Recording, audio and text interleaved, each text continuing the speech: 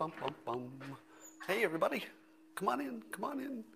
It's time for Coffee with Scott Adams. If you think that's a tribble on my shirt, it's not. It's a microphone. And the trouble with tribbles is, well, you know, you've seen the show. But what do you need to have the best day of the entire day? It's called the simultaneous sip. And without it, you might feel a little bit empty. But luckily, I'm here to help. And all you need is a cup or mug or glass, a tankard, chalice, or stein, a canteen, jug, or flask, a vessel of any kind. Fill it with your favorite liquid. I like coffee. Join me now for the unparalleled pleasure, the dopamine to the day, the thing that makes everything better. It's called the simultaneous sip. Happens now. Go.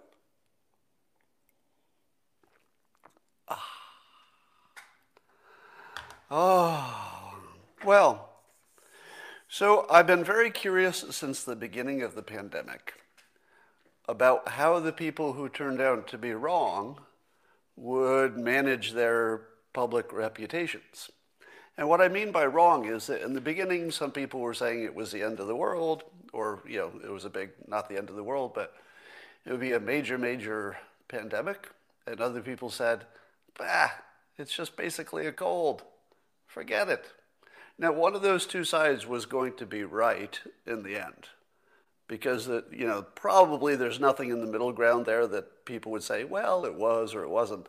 I feel like it's either going to be the pandemic or it was no big deal. Now, wouldn't you say that we can say at this point, are you not on board with the fact that it's a big deal? 400,000 people dead in this country, millions dying around the world. I feel as though the people who said it wasn't a big deal have been disproved. I see a lot of you still are not on board. You know, it's actually amazing to see this because I spend time in the conservative bubble as well as the liberal bubble. I try to spend time in both bubbles. I'm amazed that so many of my audience who is watching right now, I'm watching the comments go by, there's a strong bias toward thinking that the pandemic is fake. Let me tell you something with complete confidence. The pandemic, it's real. It's real.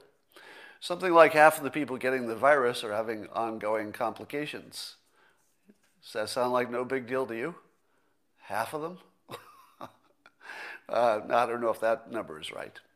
But somebody says the numbers aren't real. So it's basically the election thing just applied to the pandemic. Let me finish my point. Let's say hypothetically, since most of you do not accept what I consider obvious at this point, that the pandemic's a real pandemic. I consider that beyond obvious at this point. Now, if you're still on the side that says it's a fake pandemic, the numbers are fudged, there's no real problem out there, I feel as though your day will come when you might move over to my side. If you're not there yet, I'll give you some time. We should have probably 500,000 deaths pretty soon. That might get your attention. By June, maybe 1 million. I don't know. How big is the number going to get? But at some point, you'll agree with me. And here's my point. What would the people who are wrong, and I guess we don't know that yet, according to you, what would the people who are wrong say when they're wrong? I was watching Alex Berenson, who's probably famous as the most skeptical of the tight lockdown restrictions. And I was listening to him on Fox News yesterday, and he did a little verbal sleight of hand that I'd like you to look for. Now, I don't personally know if the science of masks is perfectly accurate or not. I don't know. I don't personally know what kind of lockdowns and restrictions work and which ones don't. But there are people who have strong opinions on it. I don't feel that the information is quite out there to have a strong opinion. But so Alex Berenson, I believe he went from saying that masks don't work. Can somebody fact check me on this? I feel he had been saying masks don't work to change the pandemic curve. But his latest statement I heard was that masks don't protect the wearer. But that's actually what the scientists say. So give me a fact check on this, has he shifted back while trying to act like he hasn't to completely agree with the science from being a skeptic? Because science always said the mask isn't going to help the wearer so much, but it might reduce the risk to other people. And I feel that that's what Alex is saying now, that it doesn't help the wearer, but I feel like he's saying it like you're supposed to hear it like it doesn't help anybody. Does it feel to you that he shifted? So I'll put that as a question, not a allegation. Just the question whether he's shifted and whether you're detecting that or not. Here's a comment people made when I was asking the question, is there any physical possible way to massively, let's say widespread, cheat on a major election and get away with it and have it not detected by either an audit or a recount? And some people weighed in and said, well, there is one way, which is you throw away the ballots before they ever reach the counting station. So let's say, and I'm not saying this happened, by the way, so I'm not alleging this happened. I'm just pointing out that there is a way to do widespread fraud without it being detectable by a recount or by an audit. And that would be, and again, no allegation that this happened. I have no information that what I'm going to say next happened. I don't even suspect it. It's just, if you want to know the complete story, if the folks in the post office decided to just throw away the ballots for certain zip codes that they knew were going to be Trump voters, that's it. That's all it would take. It would just take the postal employees to take all the ballots and just throw them away. Now, when you did the recount, there would be nothing to count because those ballots never reached the counting center. How would the person whose vote was thrown away know if they voted? Probably wouldn't. And if they checked, they might find out, oh, I guess mine got lost in the mail, right? So if you thought that there was no way for it to happen, that is a way. But let me add that it would require lots and lots of people being in on it, and therefore the odds of being caught just because you'd have a whistleblower is really high. So I don't think it could be that widespread. Maybe it didn't need to be if it was concentrated in the swing cities or swing zip codes. But if it was even that widespread, I think we'd get a whistleblower. There would be a little information on that. So I don't think it happened. But I just put that out there for completeness. I saw some tweets, people talking about there's a Stanford study that says there's no clear significant benefit of the more restrictive shutdowns. Now, what does a more restrictive shutdown mean? I guess you could use your imagination there. But do you think that this is a reasonable study without even looking at it? Without looking at the study, without knowing who did it, without knowing that it's peer-reviewed, because it is peer-reviewed, does this sound like a useful study to you? And if not, what's wrong with it? Just on the surface. Anything wrong with it? Well, let me tell you what's wrong with it. I imagine that they looked at places that had restrictive rules and places with a little less restrictive, although everything is restricting at some point, right? I think everybody's doing a little something. And so they probably looked at them and said, hey, there's not much difference. The super restrictive people had bad infections. The less restrictive people had bad infections or at least similar. You're done, right? If the people who did the restrictive stuff did not get better outcomes than the people who did restrictive stuff, that's all you need to know, isn't it? Peer-reviewed, we're good now, right? If you think that, you need to learn a little bit more about the world and how to compare stuff. Here's what's wrong with it, in my view, just on the surface, without even looking into it at all. Which places had the most restrictive lockdowns? Was it the places that didn't have many infections? No. The places with the most infections and the most reason to think that there would be more, let's say they have lots of travel, it's a population center. They know it's a problem area. Do you think that the problem areas would do more restrictive lockdowns than the non-problem areas? I think so. That would be the whole point, right? You do more restrictive lockdowns where you think there's going to be more problem. Now, let's say that the restrictive lockdowns and the non-restrictive lockdowns end up generating something similar in terms of outcomes. What have you learned? Nothing. Nothing. Because you don't know what would have happened in the bad infection area if they had not done the lockdown. There's nothing to compare it to. If you're comparing it to a different situation, a different place with a different infection rate, that's the wrong comparison. Now, did this study do that?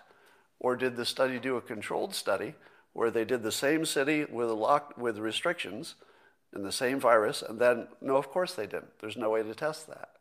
You couldn't do any kind of a controlled study. The only thing you know is what happened. That's it. All you know is what happened. You actually don't know why. There are too many variables. Is it the sun? Is it the pattern of people? Is it the demographic, the age? Is there something about the culture that, they're more likely to get together?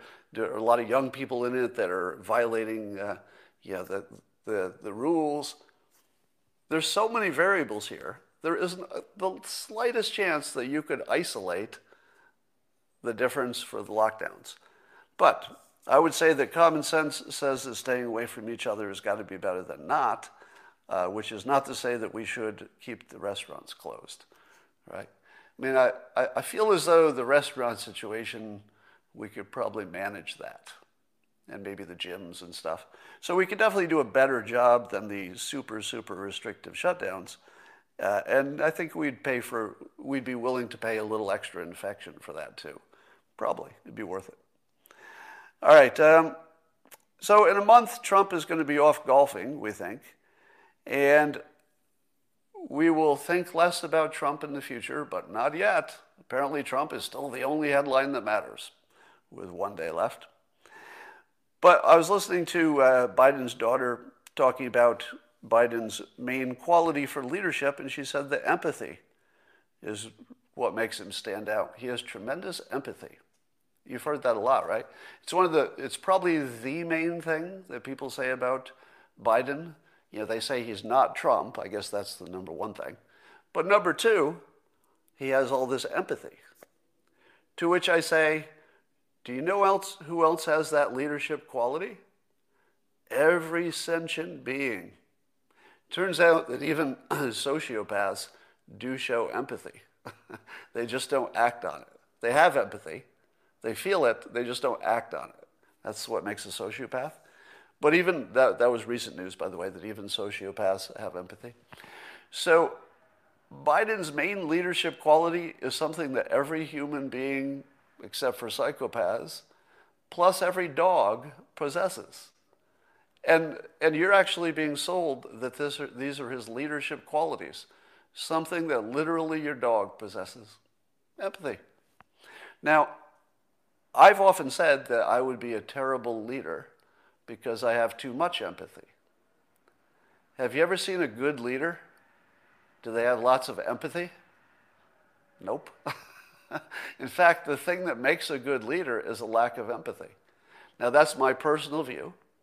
And it's the reason that I can't be a good leader, because sometimes you just have to crush somebody to make a better world, right? Somebody's got to take it on the chin for somebody else, or maybe the larger good or something. But you're always picking winners and losers.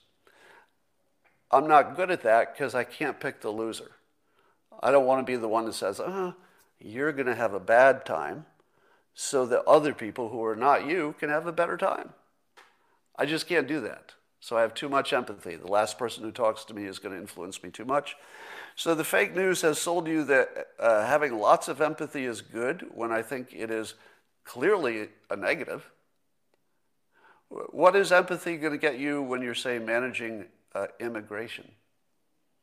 Empathy would get you to open the border completely because you don't want to leave anybody behind who's got a bad life and they want to get a better one. Empathy would say just open the border. What would be the obvious outcome of that? The end of the United States. Now, I don't think Biden is going to go that far. I think he'll be forced to put some kind of controls on it when the caravans start coming over. But the point is that the assumption is wrong, that empathy is a good thing. Even my dog has it, and it's probably worse, it's probably more bad than good. Indeed, one of the things I liked about Trump is that he seemed to have empathy, but he could get past it. He could get past it. That's sort of what you need. I would be bad at getting past it, so I wouldn't be a good leader. The vaccine rollout seems to be a mess. I don't know how much of that we should blame Trump for. I feel like probably a lot, right? If we're being honest. He's still in charge. I doubt he's got his eye on the ball at the moment during the most important part of the country. I think if you want to criticize the Trump administration for the vaccine rollout, even though the states are the ones who are not getting it right, they probably needed funding, needed more support.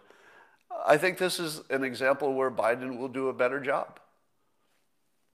Can I be objective and say, if I had to guess, Biden will probably do a little bit better job on vaccine rollout?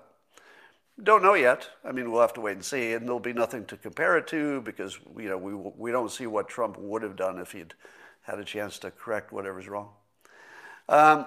Everybody who's thinking about going to Washington, D.C. for the inauguration, this is a bad idea. Whatever your strategy is, if you're on the right, just stay away from the inauguration. Stay away from Washington, D.C. There's no strategy in which that makes sense. There's not going to be a revolution. Nothing's going to change. You can only make things bad for everybody, whoever supported Trump. So stay away from the inauguration. So here's the pattern that we've been seeing through the Trump administration. Trump will do some policy that has obvious national security implications, such as closing travel from countries where they can't verify easily who you are. And before that, the so-called Muslim ban, before they refined their rule, it was a rule that was bad for those people in those countries, but good for the United States. Basically, it was discriminatory because we weren't going to check people from those countries. We were just going to say, that's a problem country, so we won't let you in. That was the initial stance. Now, America first. He's the president, and he does get to say, I'm going to disadvantage another country to advantage us. That was why he was hired. And you can think of several other examples, immigration, et cetera, where what he's doing is clearly for national security, but CNN and their ilk report it as white supremacism. So if you're only watching CNN and you see that Trump is making these national security moves, but CNN reports it as obvious white supremacism, what are you going to believe if that's the only news you watch? So the news is, I think it's wrong to call it the news when it's a little bit of news and a lot of narrative. I feel like we should stop using the word news and maybe even stop using the word fake news, because it's really just narrative. They're trying to interpret the news for you. They're not trying to tell you what it is. So then Trump does a national security policy. CNN and their cousins all do turn that into white supremacism. Their public accepts it because it's on this thing called the news. And then you conflate the white supremacists with Q supporters, which are a completely different thing. But of course, there's overlap with every group and every other group in this country. So then you turn it into Q supporters, and Republicans are all part of this white supremacist thing, either directly or by tacit support. And then here's the best part. Then CNN blames Trump for dividing the country. That wasn't Trump. Did Trump divide the country by implementing a national security policy that was bad for other countries and their citizens, but good for us? Is that what divided America? No.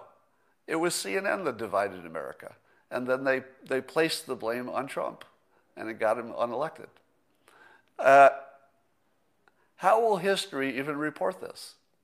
Will history follow the lead of the of the narrative business that used to be called the fake news, but I'll just call it the narrative business. Will they report that that's what happened? That Trump was divisive and he did all these white supremacist things and he divided the country? Will that actually be the history? Because I didn't see that happen and I was here. I watched it just like you did. I didn't see that happen. I saw that there are white supremacists, of course. There are bad people everywhere. And what I saw was the news business divide the country. That's all I saw. So we need some kind of a Yelp review for the news. Don't you? Wouldn't you like to see some objective entity whose job it is to do an ongoing report on the quality of the different news organizations? Now you might say to yourself, Scott, that would be so subjective that it would just be nonsense. But I'm not sure it would be. Because I do think you could create a master list of things that are hoaxes according to the left, things that are hoaxes according to the right, and just things that are fact-checked as pure hoaxes no matter who you are. Wouldn't you like to see a ratio that said how many hoaxes, based on whoever says it's a hoax or not, how many hoaxes every entity buys into? Wouldn't you? Because I haven't done the math, but I will bet you that CNN, MSNBC were about 2 to 3 times the hoax ratio of Fox News, just to pick an example. Now that's anecdotal and subjective and unbiased, so I don't know if that number would hold, but it feels like that. It feels like it was 2 to 1. Now, I'm going to reverse that for the coming administration. In all likelihood, once Trump gets out of the news, however long that takes, once Trump is out of the news, I've got a feeling that Fox News is going to be telling more hoaxes and reporting them as if they're true.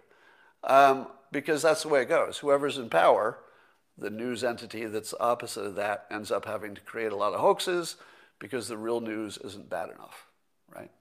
So, but I'd like to see some kind of a Yelp industry, because otherwise the news has control of the citizens. You need to put something above the news, such as a rating organization. Now, how would you do it? It'd be hard. But I think if you had enough money behind it and the right people, you could have people who actually, let's say historians, objective people, just looking into it and then scoring things. And maybe you have judges, and maybe you have, let's say you had a dozen judges, and they scored every story for whether it's a hoax or it's true or it's misleading. And then you just report what the vote was from the 12 people who were pretty objective. I don't know, I think we need that more than anything. Have you noticed that the news can't quit Trump? So there's this guy, Don Winslow, he's trending today with the hashtag Trump's New Army. And I think some of it's been removed from Twitter for being too dangerous. I couldn't get to it, but I don't know if it's because I'm blocked or it got taken down. So fact check that. Was his content removed by Twitter, or am I just blocked because he blocks people? I don't know. But I couldn't see it until I looked on YouTube, and there was a video of it. And he's got this video in which he's saying that the day that Trump leaves office, he'll become the de facto leader of the MAGA army of white supremacists and QAnon, and that basically you'll have a domestic army. Can you just let Trump go? Can we just let him golf? Now, he might be back in some news-related business entity, some way, which will be really fun, and I'm looking forward to it. But can you just let it go? Let me tell you what Trump isn't going to do. Create a domestic army. In fact, if you were going to make a list of all the things that Trump might do the day after and after he's out of office, I would say create a domestic army would be dead last. That's not going to happen. And if you're a sucker enough to believe it is, you've bought into the whole CNN narrative from day one. I mean, you've got to check your thinking if you think this is happening. But of course, it's trending because it's, I've talked to you before that the more fake the news is and the more ridiculous it is, the more it will trend. Because people, are not going to get excited about routine stuff that's just like yesterday. They want something special. And when you hear Trump is raising a MAGA army, like your head lights up and you're like, I got to trend that. Got to retweet that. But the things which are most sensational sounding are also the least likely to be true. This is no exception.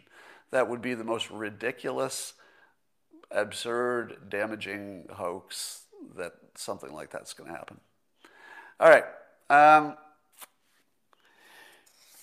So here are some steps that the fake news is doing to demonize all Republicans. So step one, you say that the fake news, let's say the narrative business, will tell you that white supremacist terrorism is the biggest threat in the country. Do you buy that? Because that's what we're being told. Because the headlines are really focusing on it. Biggest threat in the country, white supremacist terrorism. Now, is there such a thing as white supremacist terrorism? I think so. I mean, I don't know of any examples. I know that there are white people who have done domestic terrorist things. I don't know, personally, I haven't heard of an example that was because of white supremacism, but I've heard that people who have that belief may have done some bad things. There was one in New Zealand that was real. Now, I'm not saying they don't exist. I'm just saying that I'm not aware of one. So if you say, here are 3 examples, I'd say, oh, okay, those are 3 good examples. So I'm not arguing that it's not happening. I'm sure it's happening. But I live in this country, and I can't think of one. But the news is telling you it's the biggest problem. Now, I suppose the assault on the Capitol would be part of that story. I don't know how many people in that group were white supremacists or even trying to do something like a coup. I think the number is 0 for the ones who thought that that was a coup, because how do you do a coup? By taking over an empty room. And even if they captured the vice president, it's not going to work, because we would give up the vice president before we would give control of the country to some white supremacists who captured him. So there wasn't any kind of a plan that could have ever been a coup, but it was reported that way. So now the fake news has told us that white supremacism is the biggest problem in the country. If I were going to make a list of the biggest problems, I'd probably have, drug and alcohol addiction, overdose deaths, mental health crisis, the loneliness crisis, especially lately. The fake news is a bigger problem than any of this stuff. The platform censorship will kill us all eventually. Teachers' unions, who are basically the main cause of systemic racism and every problem that we have in this country. The national debt, I'm worried about that. China, 10 different problems with China. The Green New Deal could kill us, could save us, but it's a big problem, right? So you think the problem is, depending on where you are, the problem is that we're not doing enough about it, or the problem is we'll do too much about it. But either way, big problem, right? Immigration, no matter what you think of it, is a big problem. Again, you could be on either side of immigration, but it's a big problem. Nobody thinks that migrant caravans is some kind of an easy, good thing. It's a big problem, even if you're in favor of letting them in. So the fake news or the narrative news has told us, first, the white supremacist, that's the thing that needs to be in front of your mind. That's what you need to be thinking about. And then it says, the narrative news does, it says that we should complete any Trump supporter with white supremacists. Now, they're saying that directly. Don Lemon on CNN says it directly. Trump supporters, white supremacists, not enough difference to make a distinction. Saying it directly. So then after you've done that, and you've painted all Republicans and Trump supporters with that brush, then you have everything you need to employ private censorship, the big tech companies, their censorship. You can do your boycotts because you're boycotting Nazis, right? That's easy. And you can do your public shaming so that people can't get jobs, can't get banking, can't get anything.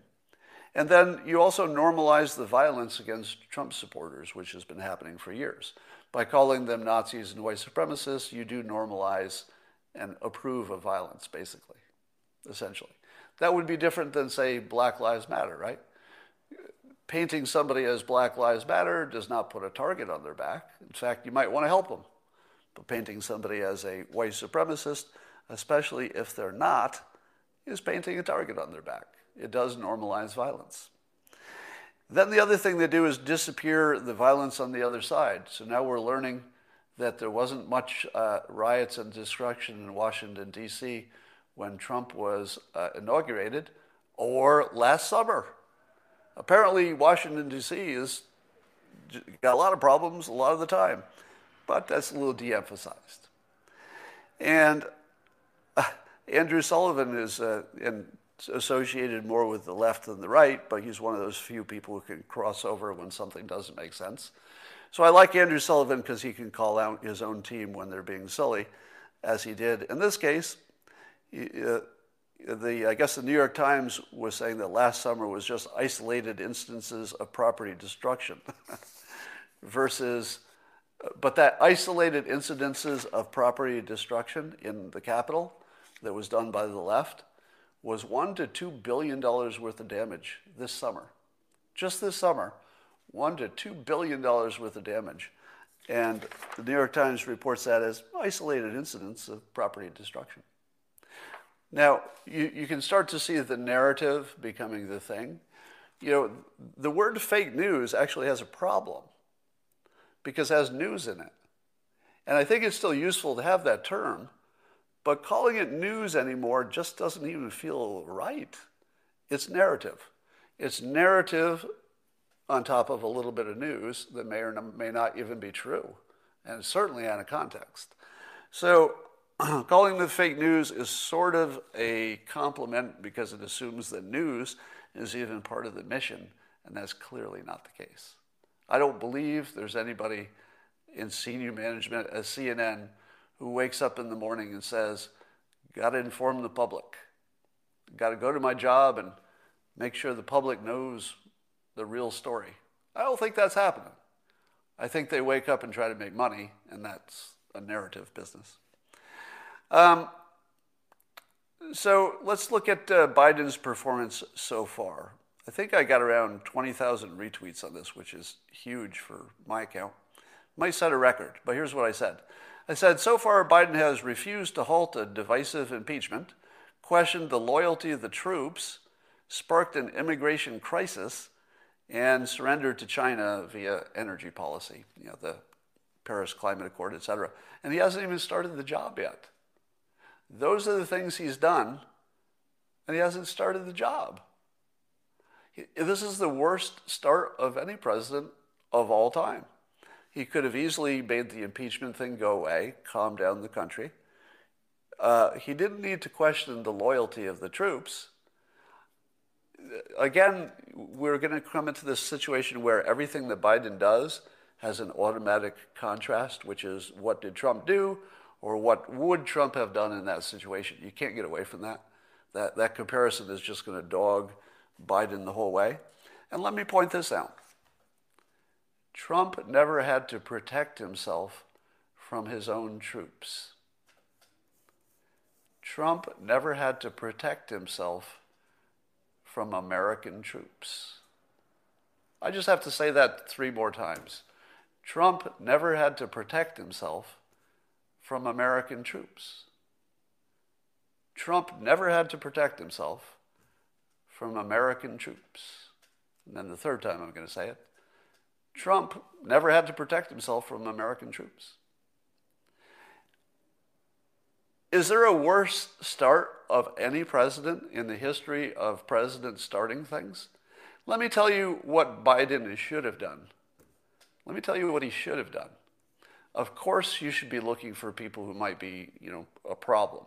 So I think the deep vetting of the people who will be there guarding, that makes sense. But if you're tossing anybody out for being a Trump supporter, you're making things worse, right? You're not making things better. Let me put it this way. As a commander-in-chief, you are always in physical danger because a leader is always a target, right? You're always in physical danger. That's why the Secret Service exists. And part of being a good leader is knowing when to extend your own physical danger and when not to. Joe Biden should have, just by opinion, should have extended his own physical danger and that of Kamala Harris and the other major leaders. He should have taken the risk that somebody in the troops, might have had bad intentions. He should have taken the risk. That risk was one the leader should have taken. Because if he takes the risk and everything's fine, then the troops are still loyal. We all believe the troops are loyal, just like always. The president has shown trust in the troops. The troops, didn't show anything bad to the commander-in-chief, and we would be at the best place we could be at the end of it. But Biden didn't do that. He made exactly the wrong choice for a commander-in-chief. He said he's afraid of his own troops. Now, of course, the thing I worry about is that that's the first step toward getting some kind of, private army that protects him, and then you've got a dictatorship, because it might not be Biden, but somebody who comes in after him might inherit this private army, and then you got a lot of trouble. You got the Saddam Hussein situation.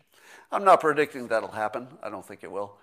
But, wow, it's the worst start I've ever seen for a president. And I feel like I could add several things to that list. But imagine if Trump had done any of these things. I hate doing that. I hate doing the imagine if Trump had done this, what they would say. But imagine if Trump had doubted the loyalty of the troops. Just wrap your head around that. It's unthinkable. Like the amount of fallout that there would be if Trump had doubted the loyalty of the troops. Now, do you think Trump had any doubts himself, given TDS and the fact that, I don't know, maybe half of the military is probably anti-Trump? Do you think that Trump was also at risk? I think he was. And I think he took the physical risk because that was the right play for the country. Was it the right play for Trump? No. No, not directly, meaning that he would put himself in physical risk, potentially. But it would have been the right play for a leader. He's got to lead from the front. All right. That's my main points for today. And is there anything I missed? Yeah, what's going to happen in North Korea? What's going to happen with funding the military? And by the way, you don't hear a lot about defund the police anymore, do you? Defund the police was all over the place until Biden won and they found out that it was a bad idea. Somebody says, you miss everything every time, Scott. Well, that's a good comment. Thank you for that comment that I miss everything every time. I feel that was useful. You spent your time in a good cause there. Thank you. I feel that I've been bettered by it, by your constructive criticism, that I get everything wrong every time. Thank you for that. I feel myself correcting now to full accuracy. All right. Because everything. What does your guts say about the Biden win? I mean, in terms of whether it was a legitimate election? Here's what my gut says. And I've said this before, I'll just summarize. That any digital system can be hacked, but the narrative is that the election system is the only one that can't be hacked. Now, I say can't because how would you know? So treating the election as it's a given and it's solid and we must all accept the outcome, which, by the way, I do accept the outcome, and I have from the start. Because I think the system does what the system is going to do. Biden's the president. The system decided he was. Whether or not the voters decided is a question that we can't know because we don't have transparency. So I would say that the Biden win did not track with my observations of the world. So it did not match my observation. So that's a red flag, but it doesn't mean it's wrong, right? And I think most of you had the same experience, which is, I could see him winning in a squeaker, but I can't see him winning that much. Because it just, my experience did not suggest that could happen. Now, there are other people who have said that for the last 4 years, I've been talking to enough people that, of course, Biden was going to win. So there are other people whose objective, let's say not objective, but their observation is completely consistent with a big win by Biden because everybody they talked to hated Trump. So given Trump's popularity and the advantage of an incumbent and all of that, I would say that the election raised questions, which many of them have been answered.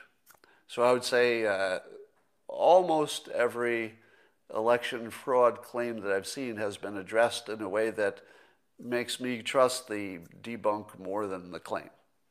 Doesn't mean I'm always right, but the debunks do sound stronger than the claim, maybe only because they went second. That always sounds stronger. How soon you forgot about bullying? Bullying? That's what we liked about Trump, was the bullying. The bullying was his feature, not his flaw. I'm not sure if that's what the comment was getting to. But those who supported Trump wanted a bully. They wanted somebody to bully the people who needed to get bullied. Other countries, China, North Korea, Democrats. So that's kind of what they wanted. Now, is there some blowback from having a bully? Yeah, it looks like a bully is a one-term president, probably. Talking about bullies preventing the observers. Yeah, so we didn't have as much transparency in the observation. We didn't have enough transparency in the code. There are probably lots of ways that an election could be, rigged in small ways. We wouldn't have visibility to it. But I would say that if the Trump team didn't put together a convincing package of the strong claims and just make a good show of that, and that didn't happen. Right? We observed that there was no strong package of claims. They were all of the claims seemed to be combined with weak, ridiculous stuff about Venezuela and Italy and stuff. So everything looked like trash because it was combined with the trash. But I think there are some of the statistical arguments I haven't heard one way or the other about them. Now, the statistical arguments don't prove any kind of fraud. They just say, hey, you should look here. And if they say, hey, you should look here, and they did a recount, that's all we have. We can't look any deeper than that. Scott is acting like legitimate claims were heard from any courts. No, I'm not saying that at all. My understanding is that the courts saw few, if any, of the actual claims. Part of that is because they weren't presented to the court for reasons I don't know. Part of it is that the cases were thrown out for technical reasons, so they were never judged. Some of them because the claims weren't big enough to change anything, so the court said, get out of here. But the courts were irrelevant to the question of whether there was any impropriety in the election. If you believe that the courts told you something that would be useful to understand whether the election was as fair as you wanted it to be, those are just disconnected things. There's what the court did, and there's whatever happened in the election, but the court doesn't know. What's the court know? They don't know any more than you do. All right. Now, just because things were tossed for technicalities doesn't mean they weren't debunked. So almost everything that I saw claimed was either ridiculous on the surface, the Venezuela stuff, or was debunked by somebody who had enough information to debunk it. There are a few things that I haven't heard a debunk for, but that doesn't mean they're not debunked. All right. I've never heard of this book, Sinclair's book. All right, one other thing I want to leave you before I go. My profile, if you will, in this realm of talking about, I guess, politics and life and strategies and stuff, it has been increasing over time with these live streams. And there's a weird thing happening, which is people are sending me massive amounts of research material and gigantic emails with multiple points. And usually it's because they want to win me over to their side, because they think I'll be a good advocate, or they're filling in some blanks, something they think I should know to make my presentation better. So what I want to tell you is that I can't look at all those. There are so many things being sent to me now, just long emails and complicated messages and, what do you think of this book? So most things I won't be able to respond to. Some things I'll be able to skim. But somebody says, how do we email? Don't. Don't. I'm telling you, don't email me because it's a waste of time. If you had asked me 6 months ago, I would say, yeah, send me a message. I'll take a look. But I can guarantee you that you have a very low chance of me looking at anything that's more than, say, several sentences. So anything beyond several sentences, just assume I'm not going to look at it, even if it's valuable and even if I should and even if I ask for it. I just don't have the capacity at the moment. All right, I'm going to be trying today to go and take a honeymoon. Yes, a delayed honeymoon.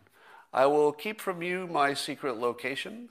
If all goes well, the next time you hear from me will be from not this room.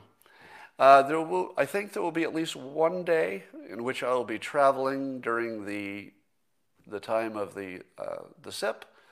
So if there's one day you don't see me by 7:02, and I haven't tweeted about it, probably I'm not going to show up that day, but it should be just one day. Otherwise, as long as they have Wi-Fi, and yes, it's my honeymoon. Yes, Christine is going with me on my honeymoon. But thanks for asking. Yeah, it's a delayed honeymoon because we got married during COVID, so we're trying to figure out what works and what doesn't. I'll tell you later where it's at, but for now you don't need to know. And I will talk to you tomorrow. I think I'll talk to you tomorrow. All right, bye for now.